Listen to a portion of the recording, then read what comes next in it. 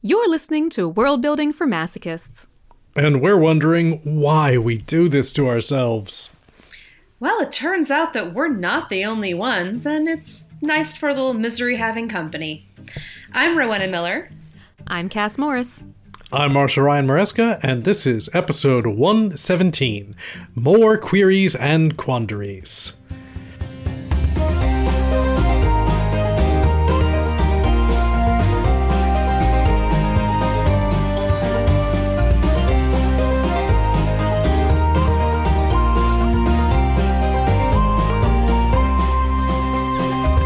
My head always wants to merge our theme song with the theme song from The Guild.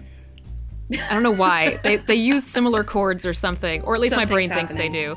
I'm not very good with music, so maybe they don't use any of the same notes or anything, but... it's nothing. Are you talking about the old Felicia Day YouTube show? Yes! Yes. Okay.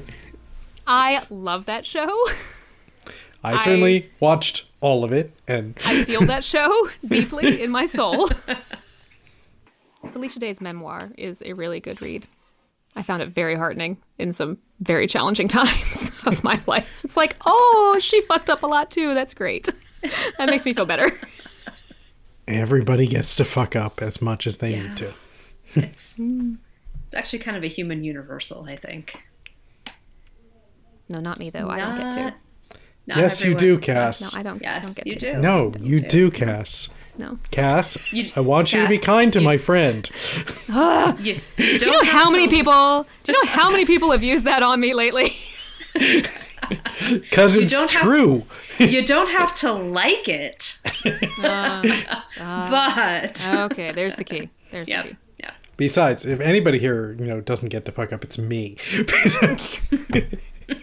It's going to be another one of those episodes where we're just in a goofy mood the whole time. Like when we have a guest, we at least keep it together. We at least pretend to be professional and on our best behavior. And when it's the three of us, we're just nonsense goofies. monkeys. We're actually just a pile of ferrets in a trench coat.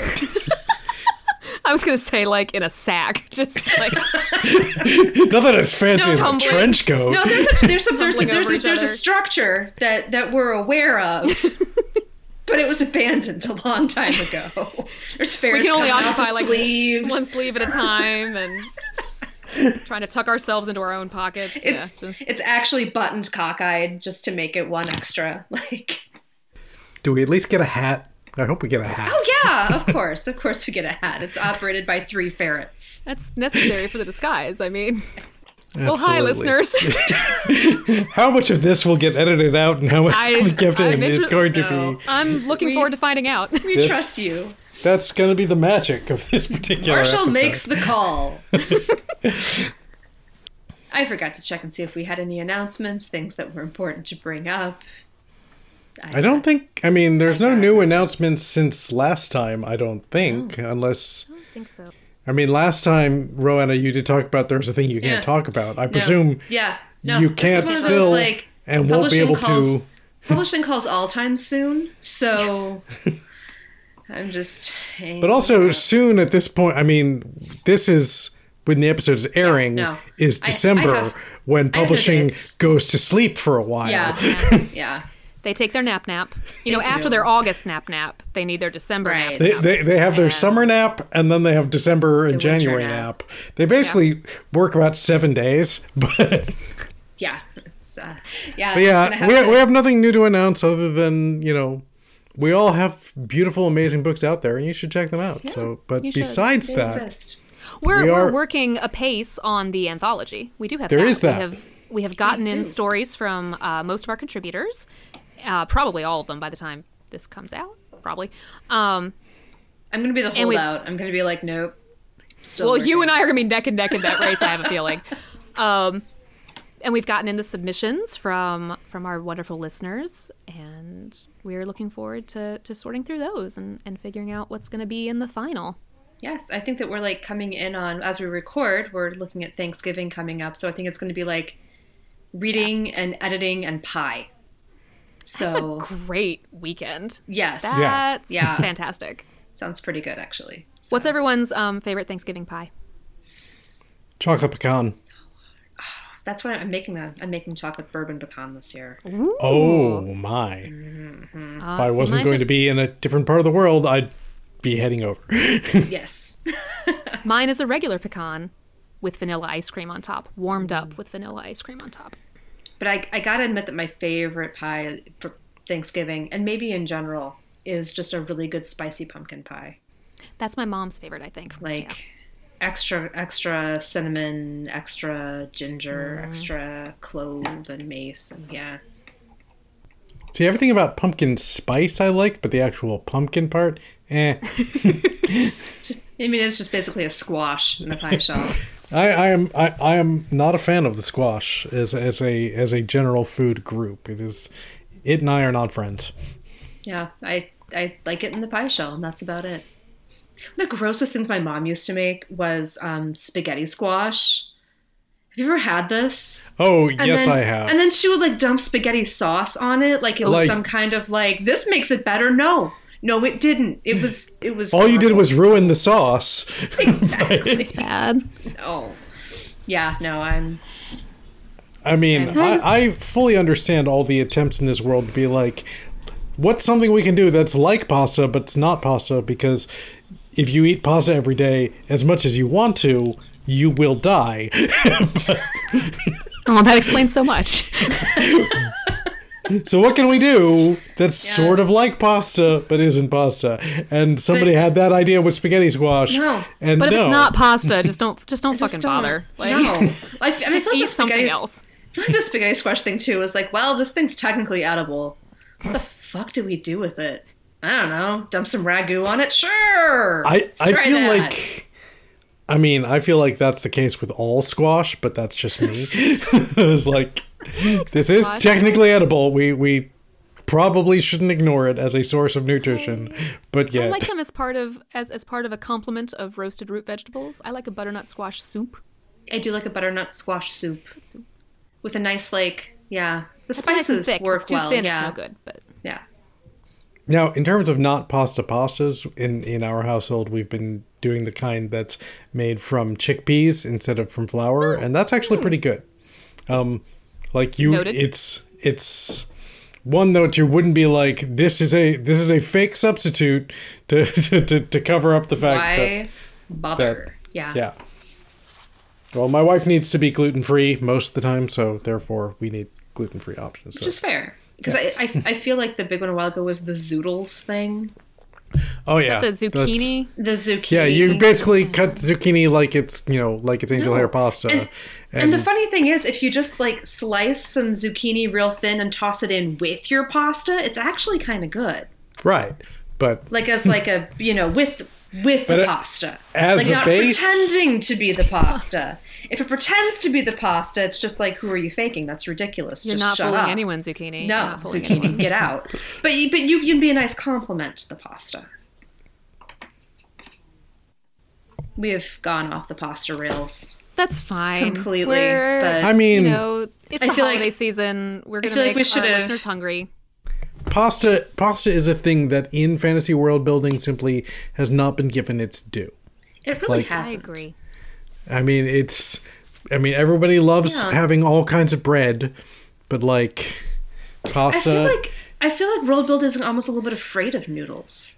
It is, I think. If we have noodles, do we have to follow the exact same noodle trajectory of noodles in our world and origins? And no, you don't. You could the development of noodle tech. Noodles could be self-originating in whatever part of the world that it makes sense for you to have noodles. Any place that had some kind of flour and some kind of and eggs, they could have figured this out. Yes. No, I'm picturing a noodle tree. Just. Does it produce noodles, or are they really more like zoodles? That's a good question. It's a plant product. In my heaven, they would be actual noodles. Yeah. You just go up to the tree and just clip off some noodles into a bowl. And yes, exactly. There you go. Yeah. Perfect. I do wonder how much of that is that so many different kinds of pasta have names that are very specific, place of origin names. Yes. And so you can't. I don't know all the places of origin ones, but can you have rigatoni in your world? Probably not. I don't know. That means a thing, I'm sure. Well, I mean, just the fact that most of those names are Italian and probably Italian for something. If I spoke, sure, they mean something in Italian. And, if you don't have Italy, you can't have, I think lots of them are the shapes, though. The shape, yeah, you're right. Yeah. So you could just it's call like it Italian for like tunnel or something, like, Right. Just call it like... Or little fist. I think one of them is little fist, but I forget which one. We aren't necessarily advocating naming a dish little fist in your world, ladies and gentlemen. Just... I'm pretty sure I didn't make that up, but... You probably didn't. I'm sure that's accurate. But, I mean, interesting naming convention, just, And a valid world building topic really of contemplation. Yes. Yeah. How do you name things? How do you name foods in general is something that, if you think about it, like a lot of foods do have goofy names. Yeah. Like if you can like places take a step back, or just like weird. My favorite that I discovered when we were in Germany is Maultaschen. It ends up basically meaning like mouth pocket. but it's named after this monastery that's Maulbronn, and then it was like Maultaschen, and anyway, so it's like this cute little, it's ravioli, but it's a different like spice like profile than Italian ravioli is, and it's meat. I mean, I feel like you could like do your deep constructed language work and then make like your food names just be things like mouth pocket or tiny fist, but in your constructed language. But would that translate to your reader? Would your reader understand that, like... Right. And the fact that, like, in worlds, your food is like, I don't know, paper wad or whatever it is that you're eating. Like, you'd have to have, like a fish out of water character having it explained to them. Right. Like someone who'd studied the language and was like, wait, why do you call this food Little Fist? And person making little food is like, I never really thought about that. I guess we do, don't we? I guess we do. It's also things like, how do you describe noodles without using the word noodle? See, it's kind of like if you cut zucchini up into little tiny strips. But it's not made of sadness. But, I mean, that is a world-building challenge I've often, like, found myself. Like, how do I describe a thing that, like, the name of the thing describes it, and, Yes. And yet it feels wrong to use that name, necessarily. Or you have a character who shouldn't even know that it's that. Like, if you have your idiot character who just came into town and doesn't know what noodles are, how do you describe them? Within that context. It's a bowl of tiny wet snakes. I had that problem with tattoo in the Oven Cycle, because tattoo is I think it's somewhere Polynesian. I can't remember exactly what the derivation is. And I just felt like that was too alien a word to use. Interesting. And so I just had to like work around it, like the markings inked into their skin. It's not elegant, but it gets the point across. It is fascinating which words we feel seem verboten within the context of our world buildings, and which ones are like, that's fine. It's a marathon. Yeah, it's fun. I've said it. Yeah, I've said it before with the Oven Cycle. Like, despite the fact that I am writing it in English, a largely but not entirely Germanic derived language, words that were too Germanic, like really obviously Germanic, at least to me in my head, I didn't want to use. So like, I don't use the word ghost for the demonic spirits that are floating around. Like, I couldn't use that word because it just felt wrong. It was like, no, that's too German. And there's an element of like, the vibes and the aesthetic are built by the words we choose. So that's kind of valid, I mean. And I know some authors just let it go. And that's a perfectly valid choice, and I bet they have easier writing lives because they're not constantly torturing themselves with like, what is the etymology of this? When did this word exist? Can I use this? They're happier people, but whatever. But we're masochists, so we do this to ourselves. Exactly. We do this to ourselves, and we think about these questions. And speaking of questions, only took us 16 minutes to get around to the topic of the episode. And there I really just had to like throw out a softball to get us there. Probably less than 16 once you edit it, but still. Still. We have questions. We haven't done a listener question episode in a while because I feel like we did a couple close together last year between Armadillo Con and we did both live our live shows we and did as Worldcon. as live questions of whoever was in the room and asked us a question. Yeah, which was so fun. Which was so fun, and hopefully we'll get to do things like that again someday.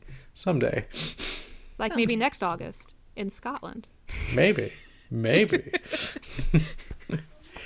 Could be.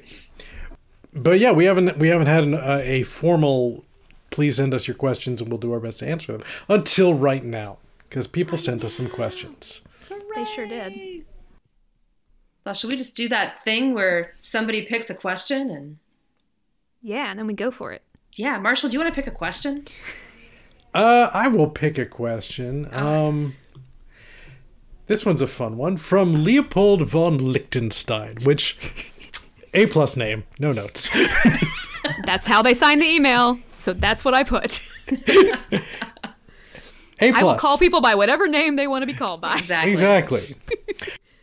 My question is, how is history from an advanced society forgotten? A load-bearing element of the setting that I am writing is that the history of the lost civilization is forgotten by contemporary society. For example, the science that created flying islands. I mean, this is a fun question. I feel like the easy answer is, if the more isolated a lost civilization is, like whatever. I mean, if it's relatively, it feels like it needs to be relatively isolated to become lost in the first place. And the more isolated it is, the more easily, however they did whatever they did, can be forgotten. Especially if they were making a concerted effort to keep that information hidden from the rest of the world. Or if it was being suppressed by an outside force or something like that. The rest of the email that we got sort of went into some more detail about this questioner's particular situation they're working with, but it sort of brings in two different things, which is how do you forget technological advances and how do you forget language? And I feel like those are interrelated, but not exactly the same consideration, because language tends to evolve, and it might evolve to a point where you can no longer understand what came before without like study, but that's a long process. You can, if you do study it, you can find the traces and things like that.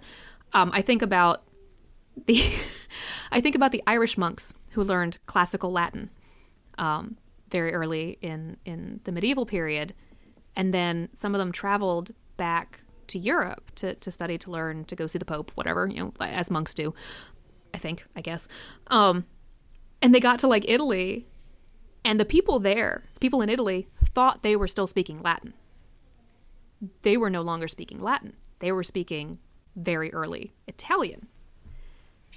And it was just enough different that the monks were like, wait, no, this isn't what we learned from our books. This is not what, and the Italians are like, no, of course we're speaking Latin. We've always spoken Latin. And like that happened all across the continent. And I find that super fascinating that you might still think you're speaking the same language as people hundreds of years ago, but it could be totally different. Yeah. I think too that this particular query kind of gets into like how destructive and like how much wiping out do you have to have before of a society or civilization or even like a worldwide kind of like disaster to make it feasible or believable that a lot of stuff gets lost. And I think that that's a good way to think about it, but it may not be the only element that you're thinking about, because you might be thinking about ideas of suppression, of isolation. Why would people not be attempting to archive and remember this information is probably a good question to be asking too. Like, if you have a society where their own hubris causes great destruction, they might choose to be like, we're going to forget how we did that because it was a bad idea.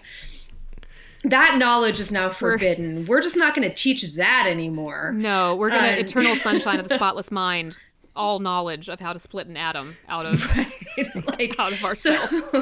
So you might have, not just a naturally occurring forgetting, but, how do people choose to create a narrative of their past? And that narrative could intentionally undermine some things and get rid of some things, from the collective memory.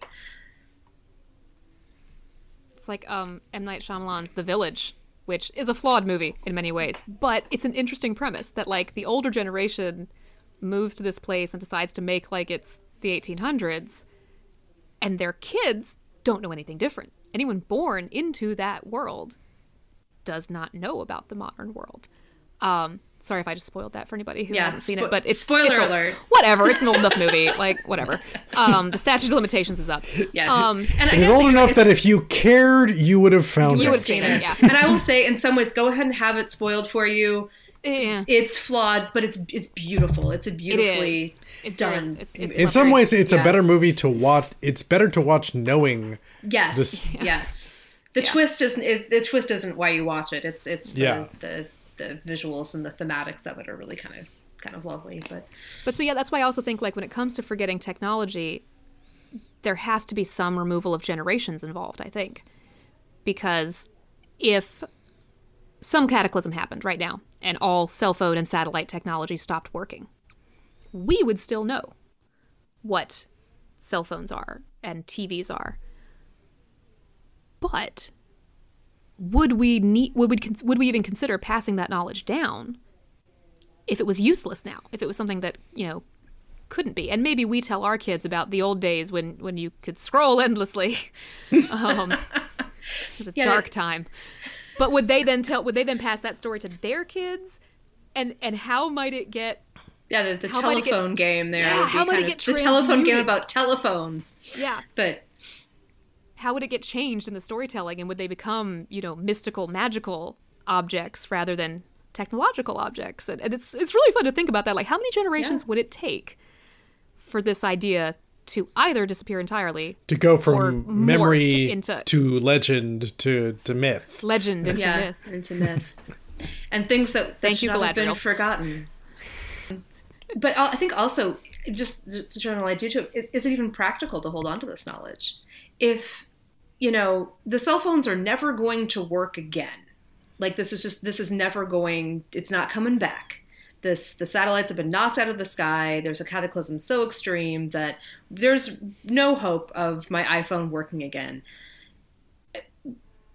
I'm probably busy thinking about other things and gathering different kinds of knowledge and passing on different kinds of knowledge, that those particular elements, even if I had worked in the cell phone industry, even if I had been an app designer, it would have been well, this is now not helpful, and I am now much more. We've had a cataclysm that's killed off, 99.99% of the world.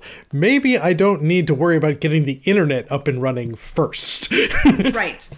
No, your needs in that kind of apocalyptic situation become much more basic. How do we feed ourselves? How do we clothe ourselves? How do we keep ourselves clean? How do we not die when we get a scratch? And so I think it's so thinking about these people are not pouring knowledge out into a vacuum. They're filling the knowledge void with things that are useful and valuable, and creating a narrative that they want to move forward with, and all kinds of stuff. So thinking about that probably answers a lot of questions. And then also, even if you have the information, do you necessarily know what the information means? I mean, I'm thinking of Canticle of Leibowitz, where they have all these electronics diagrams that they don't really understand, but they still copy them like they're holy texts, because clearly this was important to our ancestors. Well, and things like that would be what did the writer of that text assume you knew? They probably assume you know about basic circuitry, right? Mm-hmm. So they're not going to explain that level of knowledge. And therefore, if you don't know basic circuitry, it's gibberish. I was also thinking...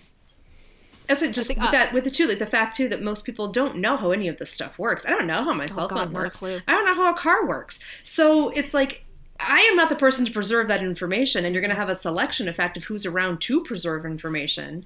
And if you don't have the right people, that information is getting, kind of borked. Think about the things, in our own world and our history. The people are like, how exactly did they make the pyramids? How did they make Stonehenge? Like, how do they build those giant heads on Easter Island? Like, each of those things is like, nobody wrote it down. So but like, clearly there was like advanced engineering at play, and that whether or not it was written down in a way that didn't last or not, who knows? But they tested the Easter Island stuff. Like, it has to do with ropes and like rocking the big stone back and forward so it kind of walks. I saw a video. It was really cool. 15 people crushed in the making of this video. But there's also the factor of like, if a society had a thing that they were explicitly trying to keep secret, and then whoops, everyone who knew how to do this died. Yeah, exactly. Well, I think lots of crafts would be like that. Like, and lots of, specialized industries. If the people who know how to do the thing don't survive, whether it's part of the cataclysm or just die out naturally and haven't had the chance to train somebody, then that's how knowledge gets lost. And we see things like that when it comes to like Roman baths across Europe. Some of them stayed in operation for hundreds of years because someone was there to pass down the knowledge of how to keep this hypocaust working. But in other places, they became decrepit really fast because there wasn't somebody to do that. And suddenly it's like, well, this is a big marble pit. Don't know what else to do with it. We're going to rob it for its stones. I mean, we have that today. Like there's that. Sea silk is like a thing, like, there's like 6 old ladies in Italy who still know how to make sea silk. Yeah. And they're not teaching it to anybody.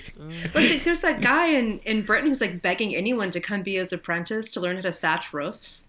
Yeah. And like, which is a pretty extreme example, but I remember when we had our piano tuned, my husband showed like the slightest modicum of interest, and our piano tuner was like, do you want to apprentice under me? Do you want to learn? I need to find someone. Like, there are these trades and skills even, that we kind of take for granted as, well, I'm sure there's someone who knows how to do that, but it's like, if you don't find someone to teach, there's not going to be someone to know how to do that. So yeah, I think there's different ways that advanced technology can be lost, just depending on exactly what the factors are. And it might be lost faster in some places than others, because if society breaks down completely, if there is a cataclysm, travel's going to get harder. And people are going to not be exchanging information certainly as rapidly as we do now. So, some little island might preserve all those skills, but if they can't get to other people, then those other people might lose those skills. So it can happen at different rates of decay, I guess, like radioactivity. And end of day, I think part of this question was, is it feasible to write a world in which this happens? And I think, if you write it has happened. Believably, yes, you can. Yeah, I mean, I would absolutely look to I would look to the devolution of the Roman Empire, which was not as complete. It wasn't like, oh, empire fell, shut off all the lights, shut everything down. It happened over time, but you do see where technology was lost and where it managed to be kept and saved, and then rediscovered and reinvented much later. Especially any kind of advanced technology where most of the civilization takes it for granted. I mean, the extreme example is the movie Idiocracy, where everything is so like computerized and automated. Nobody knows how to like operate things. Like, the society just sort of puts them in bumper cars and lets them, just exist within it and not know how anything actually runs because it's all automated. I mean, same thing with Wall-E. Yeah. Chuck Wendig's Wayward, which is the sequel to his Wanderers, does a really interesting job with this, because it's only like 5 years after a major cataclysm and apocalyptic scenario where 98% of the population or something dies. So people haven't forgotten, but you definitely see how their priorities change, and you definitely see how important it is to find people who have certain skills and bring them together in a community.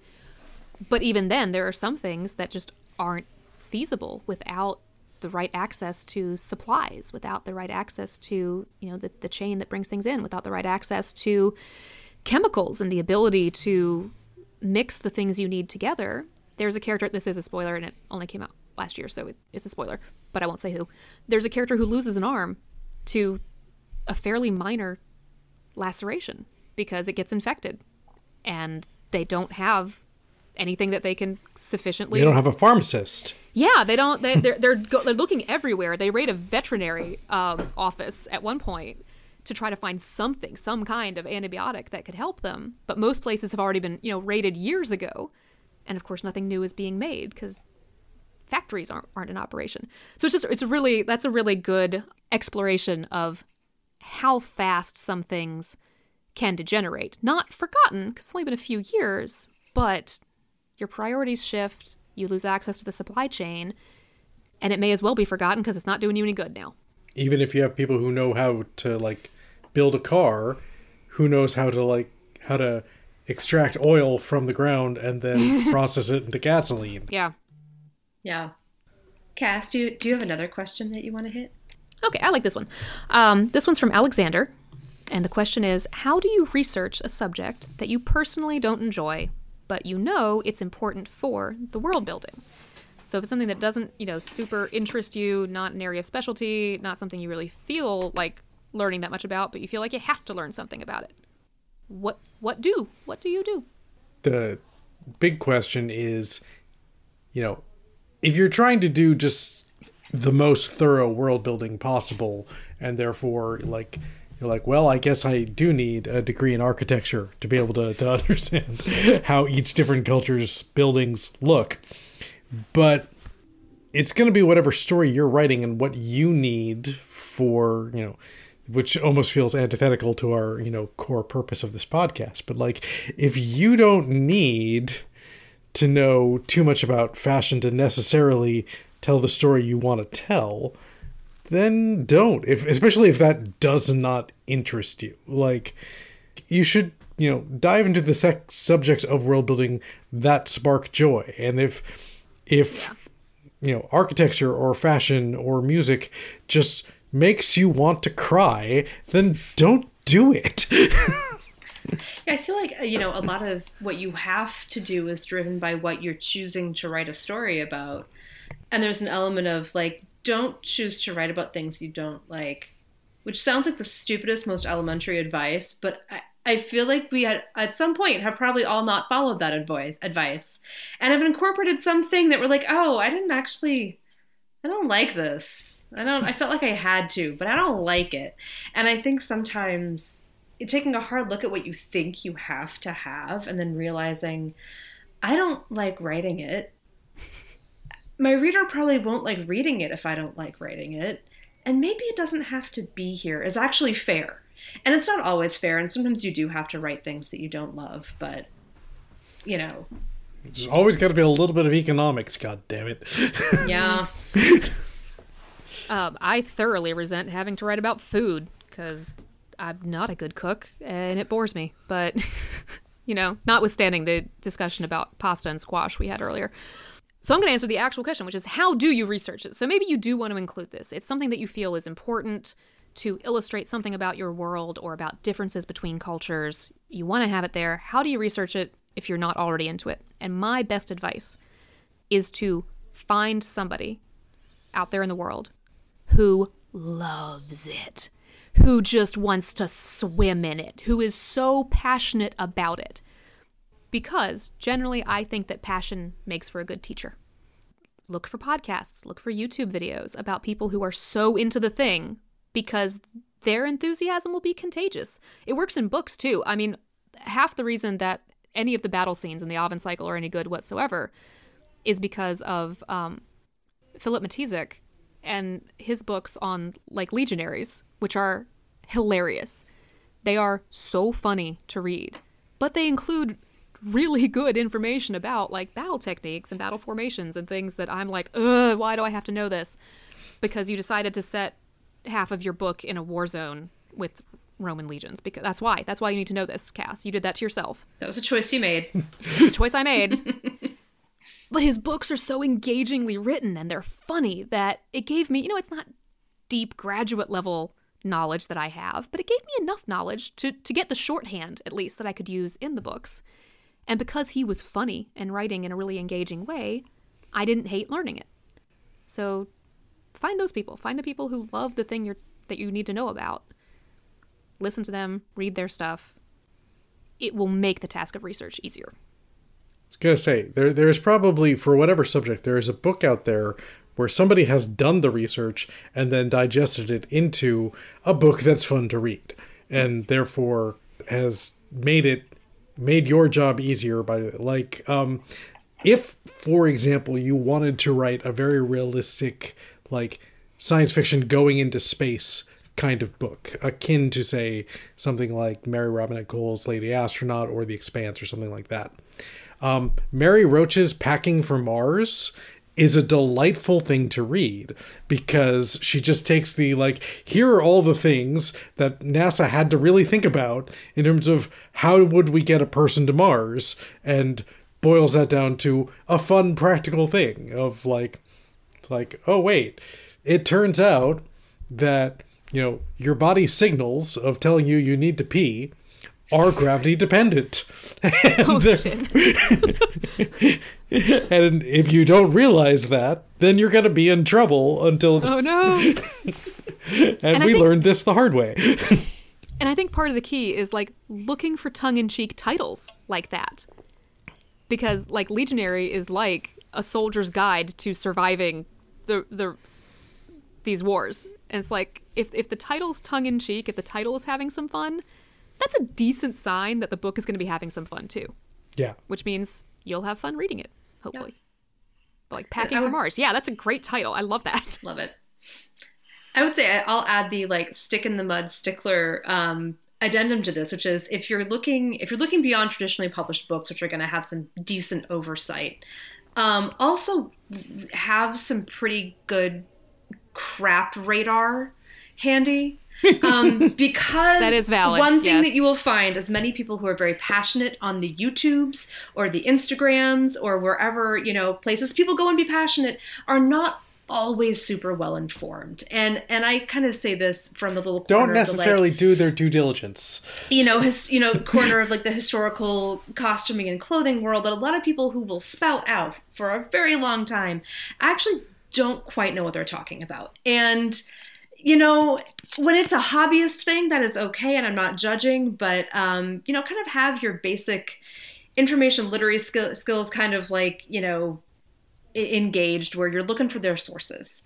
You want to know, look for the citations. Ask people to bring their receipts. Don't actually ask them. They get pissed. You can ask me how I know. But...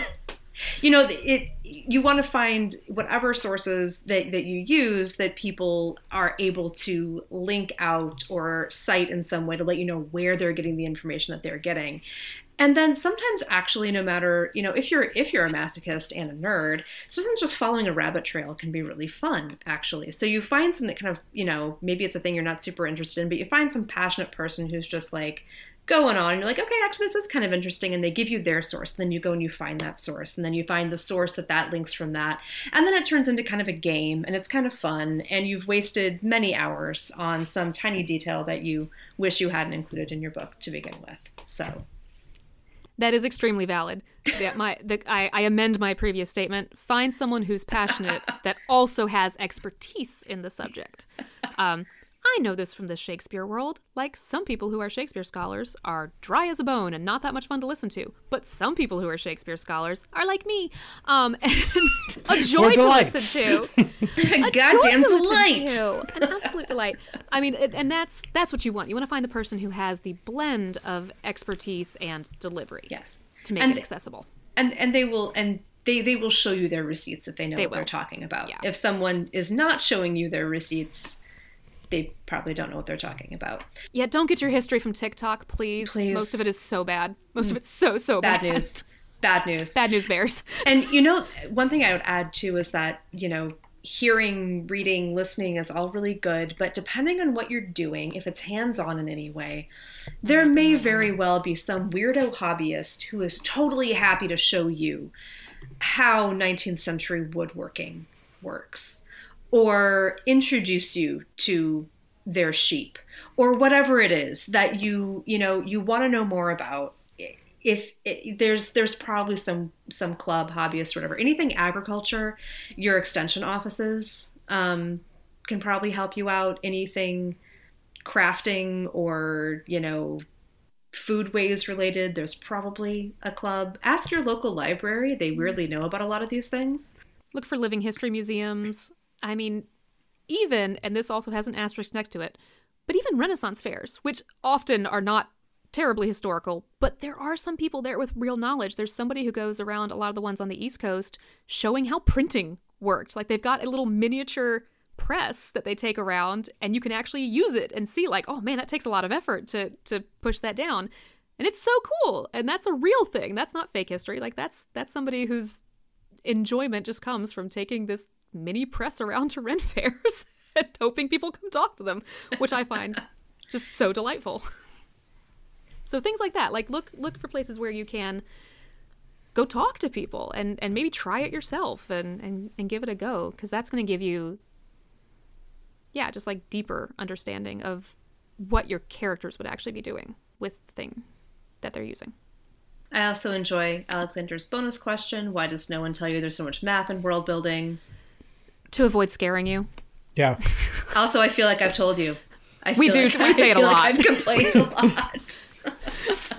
But yes. We don't lie to you, listeners. We won't. We give you the whole truth, unadulterated. We tell you the answer when people's like, when am I ever going to use trigonometry? It's like, actually. Unfortunately. How did that fucking building stay up? How did that cannon know where to aim? Yeah. I so resent the amount of math. Stupid math. Math. All right. Rowena, do you want to pick a question? Sure. So Stacy writes, and this is more of a writing question, but I think we can answer it with a lot of world building insight. I generally write in third person, but I've toyed with switching to a first person POV a few times. However, I can't seem to get the hang of it. Any tips or recommendations for making that switch? And I think it's so interesting because POV is so tied to world building and world, I think. So for me, the question there is, why exactly are you wanting to write in first person as opposed to third person? Is it that you feel that the story you're trying to tell, that is truly the best way to do it? Or is it for some other reason? Like, you feel like it'll sell better in first person, which may be true. I don't know. But like, I think we can neither confirm nor deny the marketability of any particular choice. I mean, and the answer of like, because I think it'll sell better is a valid answer. Or the answer of, because I want to just, stretch my wings and try something different is a valid answer. I don't want to invalidate what you want to do by saying like, why the heck do you want to do that? But ask yourself, interrogate why it is you want to switch to first person for a project instead of writing in third person. Or write it in second person, because why not? Because, some people have gotten away with that somehow, and it boggles my mind, but some people have made it work for whatever reason. And I think if you know why you want to do it, that can start to guide your ability to make the switch for it too, right? If it's just that this is a voice that you really feel like is going to make this particular story work better, then you kind of know that motivation is there, and there's a reason that you think that, probably. I feel like everything I've written has told me at some point what POV it needed to be. Like, this is going to work better in first person, this is going to work better in third person, present versus past, all that kind of thing. The story has kind of pushed me in one direction or the other. But I do think it's interesting from a world building perspective that when you push that switch to first person, like, we're always in some ways seeing the world through a character's eyes, but now you're literally seeing it through their eyes and filtering it through that voice. And I think that can do really interesting things with the world building. It might be an interesting practice to do if you're kind of struggling with POV in general, just to try writing in first person, just to see what changes you notice in what your character would notice and what would be relayed to the reader if it's in first person instead of third person. Because depending on how close you are as a third person, like there's a distance that you can kind of, create to convey certain things to a reader that you can't convey in the same way with first person, and vice versa. Yeah, I feel like first person offers you a lot more opportunities to withhold information in ways that can be really interesting, or to present that character's normal, right? Like what they think is normal and what's unusual to them in a more immediate kind of way. I also generally write in third person. I can only ever maintain first person for really short things. I can't hold it up for a whole novel. I would write in third omniscient if it was still in fashion, but it's not. I got that beaten out of me. But I write in third rotating because I still want to give lots of different points of view. And I feel like I've very rarely seen first person novels that like switch between first persons. Just because I have. I mean, they do exist. Yeah, They do exist. I'm they not exist. saying they don't exist, but I think that's much less common. Andrea Stewart's Bone Shard daughter does that. Yeah. But I do feel like it is less common, and maybe less common than it used to be. Don't quote me on that, but I feel like Maybe a little bit less common than it used to be to do multiple first person POVs. I don't know. Well, in a way, like an epistolatory novel is multiple first person points of view. Yeah. But it definitely does change. I feel like it changes like the size of the window that you get on your world in any given moment. And it's a tighter focus in first person than in third. And maybe that's just my perception. I don't really know. But tips or recommendations, try it. Play with it. Yeah. That's mostly what I got is play with it. Read things that are in the style you want to try to write in. If you want to write multiple first-person POVs, then go find some books that are multiple first-person POVs and study what they've done. Look at their craft. Look at how they use different sentence structures to differentiate different characters, different tones, different vocabularies. Dig in to people who have done it and see what lessons you can pull out of that for yourself. I think also attempt talking to yourself as your character might help with getting into first person. Like, get into their head, imagine them narrating their world, and kind of like, you might feel like a little bit bonkers, but do try talking to yourself as your character. If you're writing novels and not feeling kind of bonkers, then what are you even doing? Yeah, I don't know. Yeah, it's true. I would say, or try acting as your character. Like, if you had to play this character on a stage, what would that be like? What would that feel like? What words would come out of your face? Just play with that. Walk around in your house talking as though you are that character. Once again, you'll feel silly, but I've done weirder things, so. I think, too, if you are already writing in such a close third that there is very little filter between what the character is feeling and reacting and thinking and the reader, it may be that you're overthinking it and you're really writing something so close to first already that it just feels like I have to make this major shift, but you're not making a major shift. Often when I write third, I insert some distance because I think that's fun to have a little bit of distance. But if you're already writing a very immediate, very close third, there's not a huge amount of difference between a very close, limited, immediate third and a first. Marshall, you got another question you want to pick up for us? Here's one that's throwing a little bit of a gauntlet at us. I have noticed, this is from Keegan. I have noticed sometimes on the podcast, it seems a guest would contradict something said either by a host or a guest in a previous episode. Do you ever find yourself having to bite your tongues to prevent an argument or debate, or do any contradictions instead reflect a change in the views of the hosts?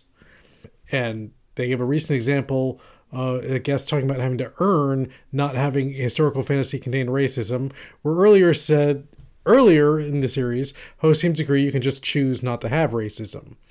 And I think in that specific example, we were talking about two different things. Yeah, I think so. We were talking about in a historical fantasy, is something very different from in a secondary world fantasy where you just simply, don't build in that same kind of history within the world where racism exists, as opposed to if you're setting something explicitly in like Georgia in 1870, just, you're going to have to really explain how your alternate reality is different from actual reality, because it's so deeply baked in that you are changing a lot, which doesn't mean you can't change a lot, but you're going to have to show your work. You're going to have to do that. But yeah, speaking to the broader question, I don't ever find myself biting my tongue. I tend to think that our guests, especially, like, no one's necessarily right or wrong. They're all coming from their own perspectives and their own experiences, and I'm certainly not going to contradict them on what their own experiences are. And there's value in all of it, right? Like, there's different approaches to lots of different topics that people don't agree on, that work better for some people than others, and that's fine. Broadly, change of view with the hosts, I have learned a lot doing this show over the last few years. I learned from all of our guests something. So it's not necessarily like a deep change of view, but often it's illuminating something for me that I hadn't really thought about enough before. So that's certainly possible in some of our things that come along. But especially when it comes to the guests, they get to speak their truth. That's what it is. That's each writer comes from a different place, and we got to honor that. And also, I feel like we've had guests where we don't necessarily... here's an example from when we had James Sutter just a few weeks back, and he said something about, it's like, you don't need to know about the continent, that you're not going to go to. And I'm just like, I disagree. But I'm also not going to start a fight with James on that particular subject, because, he has his point of view and I have mine. And neither of you is right or wrong, right? Like, because you can each write a perfect book. I'm objectively correct, but... Yeah. What are you talking about, Cass? I'm kidding, mostly. But so I'm not going to start a fight over that particular subject, because, like, what would that actually gain us on the show? I think, too, there is such a wide range of nuance and different circumstances and different situations and different goals in writing that, everybody can be right. Not everybody. There's, I'm sure, people out there who are just wrong. No, there's plenty of people who are everybody that we had on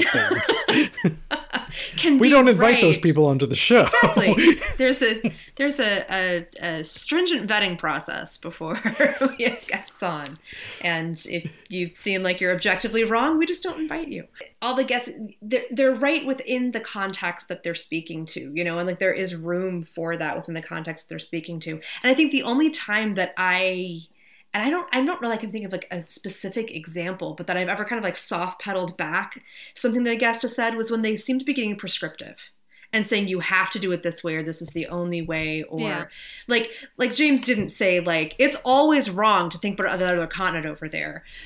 But if it had gone that direction of like, you're wasting your time and that's bad writing, it would have been like, so, there's many ways of writing, and our, many of our listeners have great ways of thinking about this.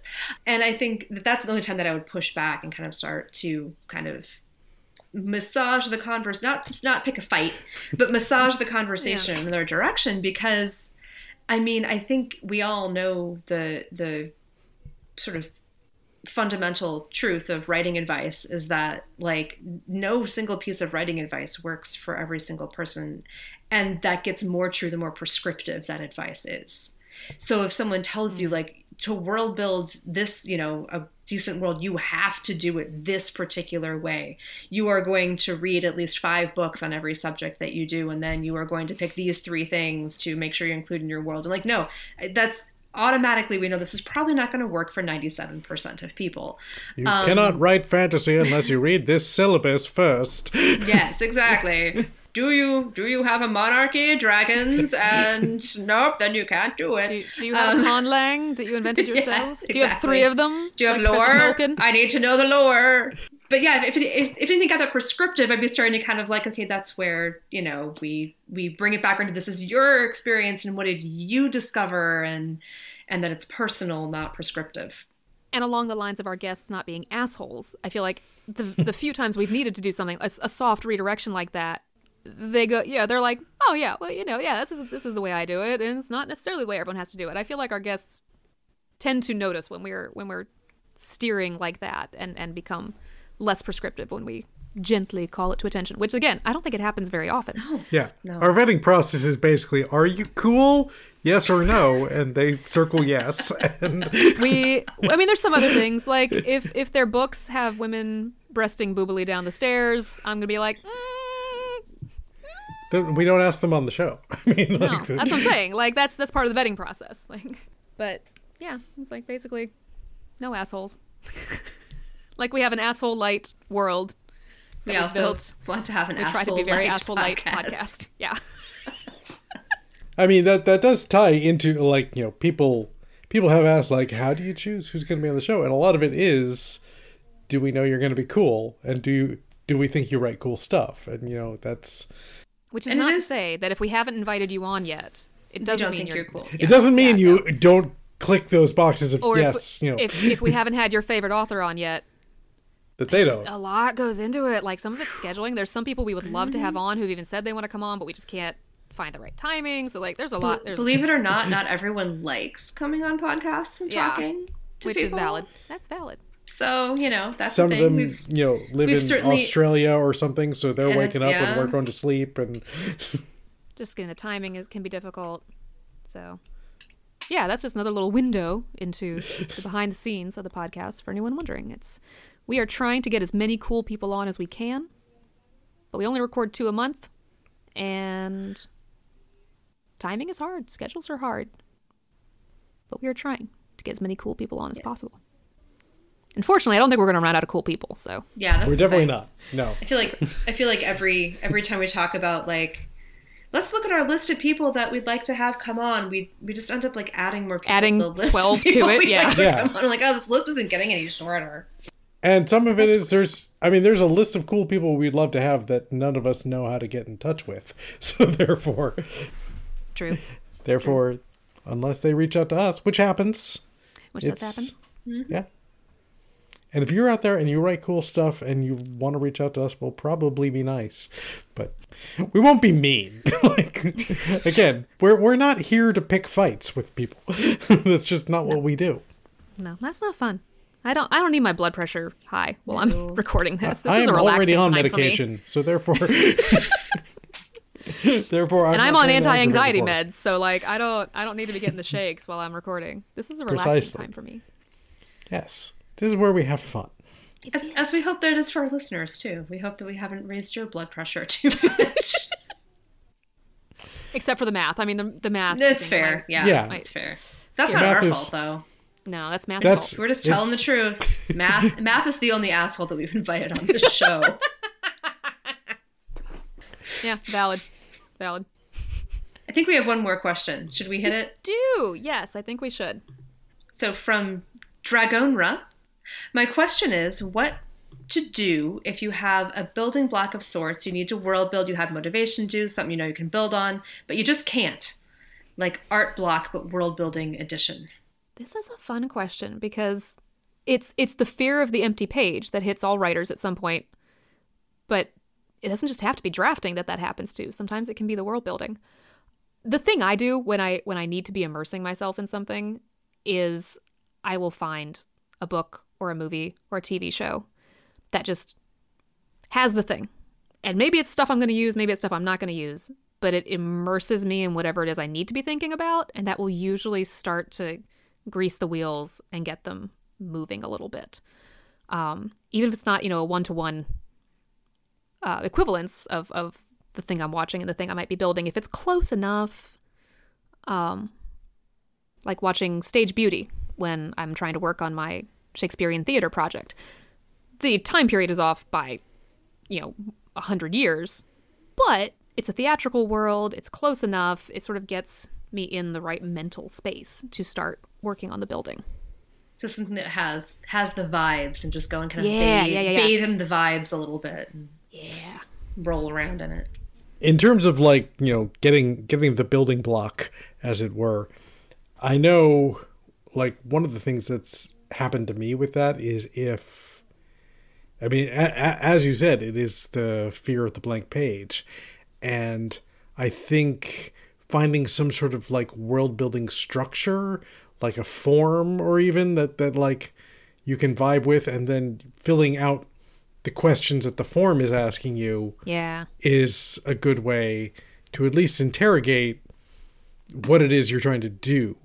And I mean, I am notorious for like, I will look at a form and be like, these are all the wrong questions.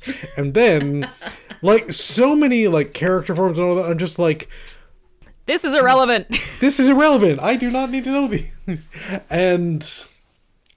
But then that alone can then be something of a spur, like recognizing these are the wrong questions. And then I start going, so what are the right questions?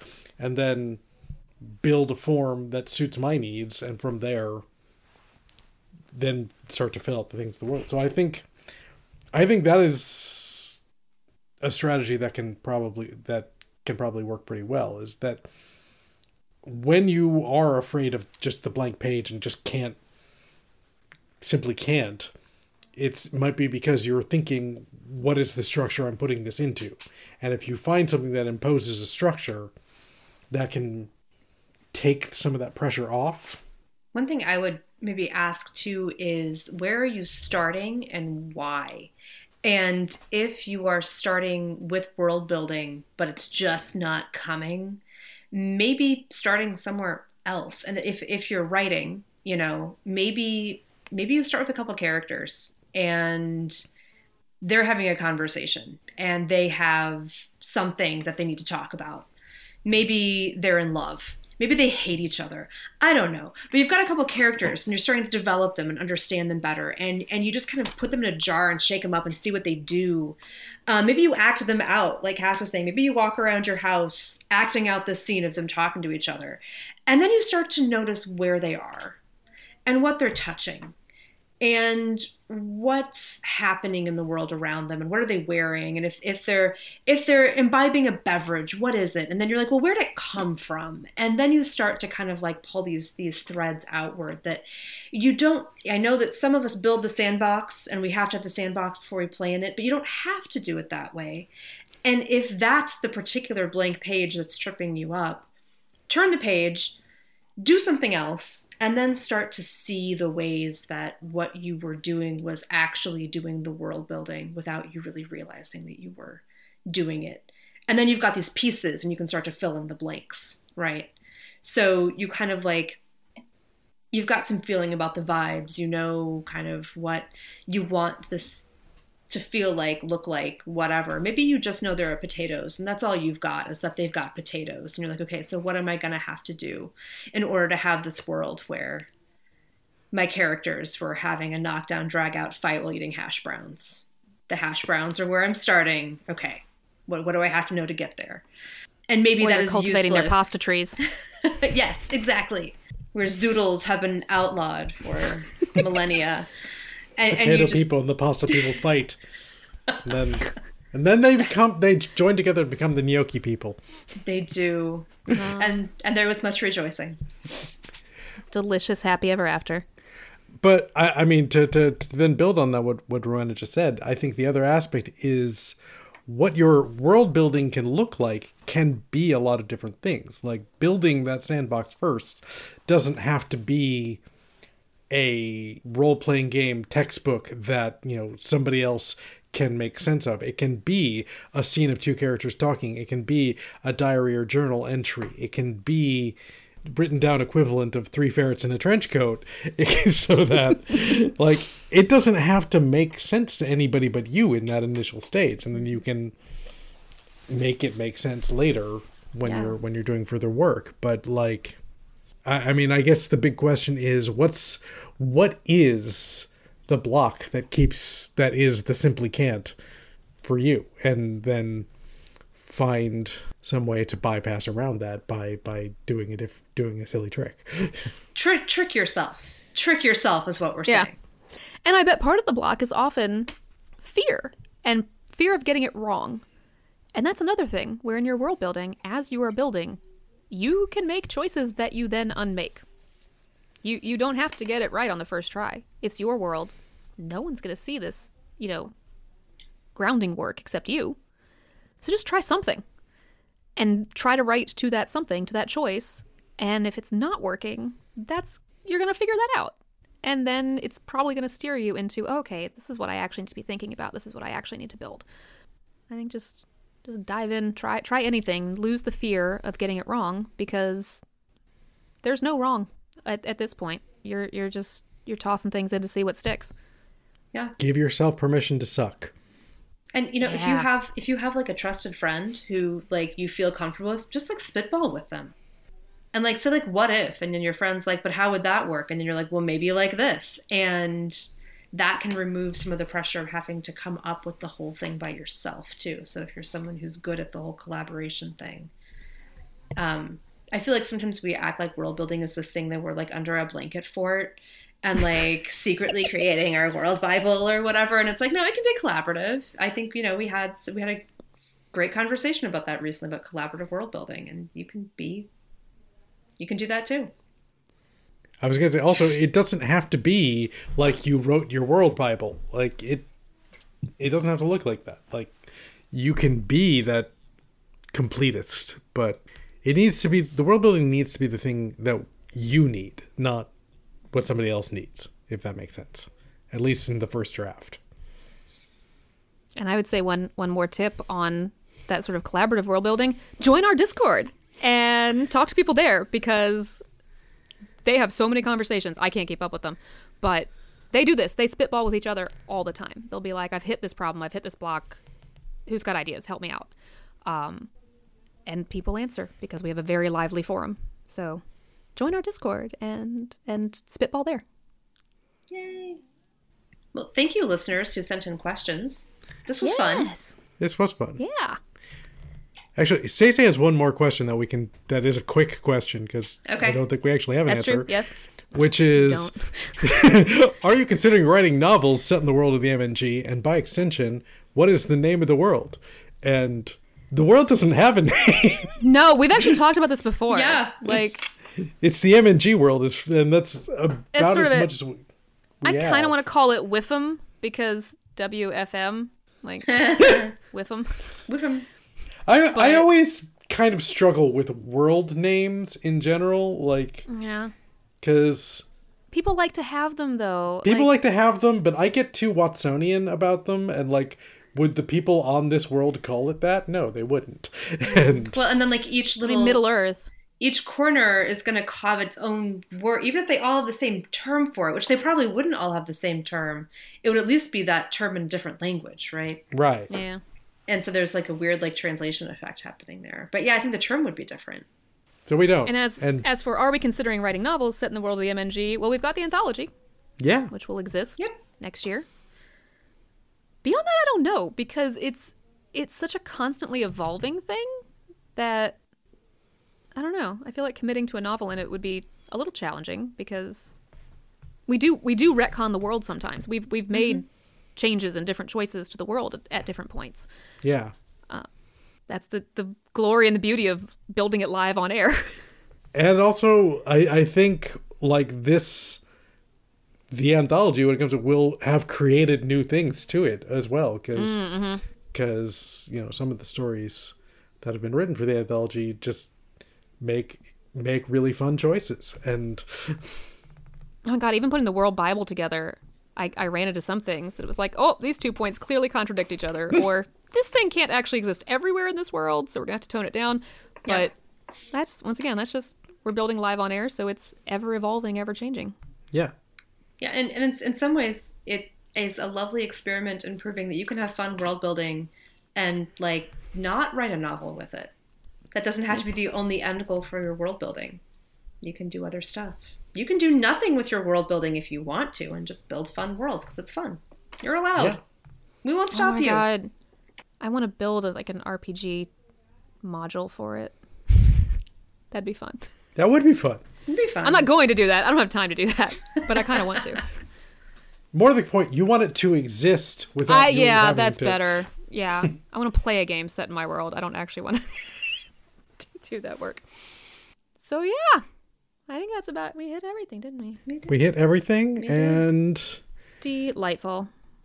going to have exciting news about the anthology probably pretty soon from when this comes out, that you'll hear more about the stories that are going to be in it, because it's going to be coming out in 2024, and when this comes out, 2024 is going to be pretty soon. Around the corner. So there we go.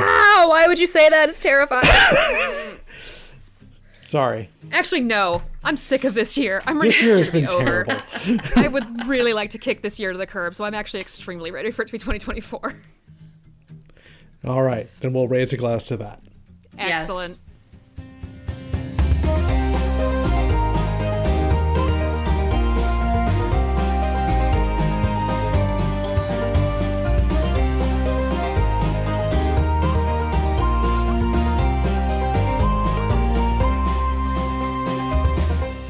Hi, you. Thanks for listening to this episode of World Building for Masochists and letting us help you overcomplicate your writing life. If you want to know more about your hosts and the fantastical books we write, links to all of that information is on our website at worldbuildingformasochists.podbean.com. We really hope you liked this episode. If you did, please do take a minute to tell a friend, shout about us on the internet, or leave a review on iTunes. If you've got questions or just want to tell us how cute we are, there's a number of ways to contact us. We're on Twitter as @WorldBuildCast, and our email is worldbuildcast@gmail.com. We also have a Discord chat room linked in the About the Show page of our website if you want to come chat with us and other fans of the podcast. We'd love for you to share the worlds you're making and help us all build until it hurts.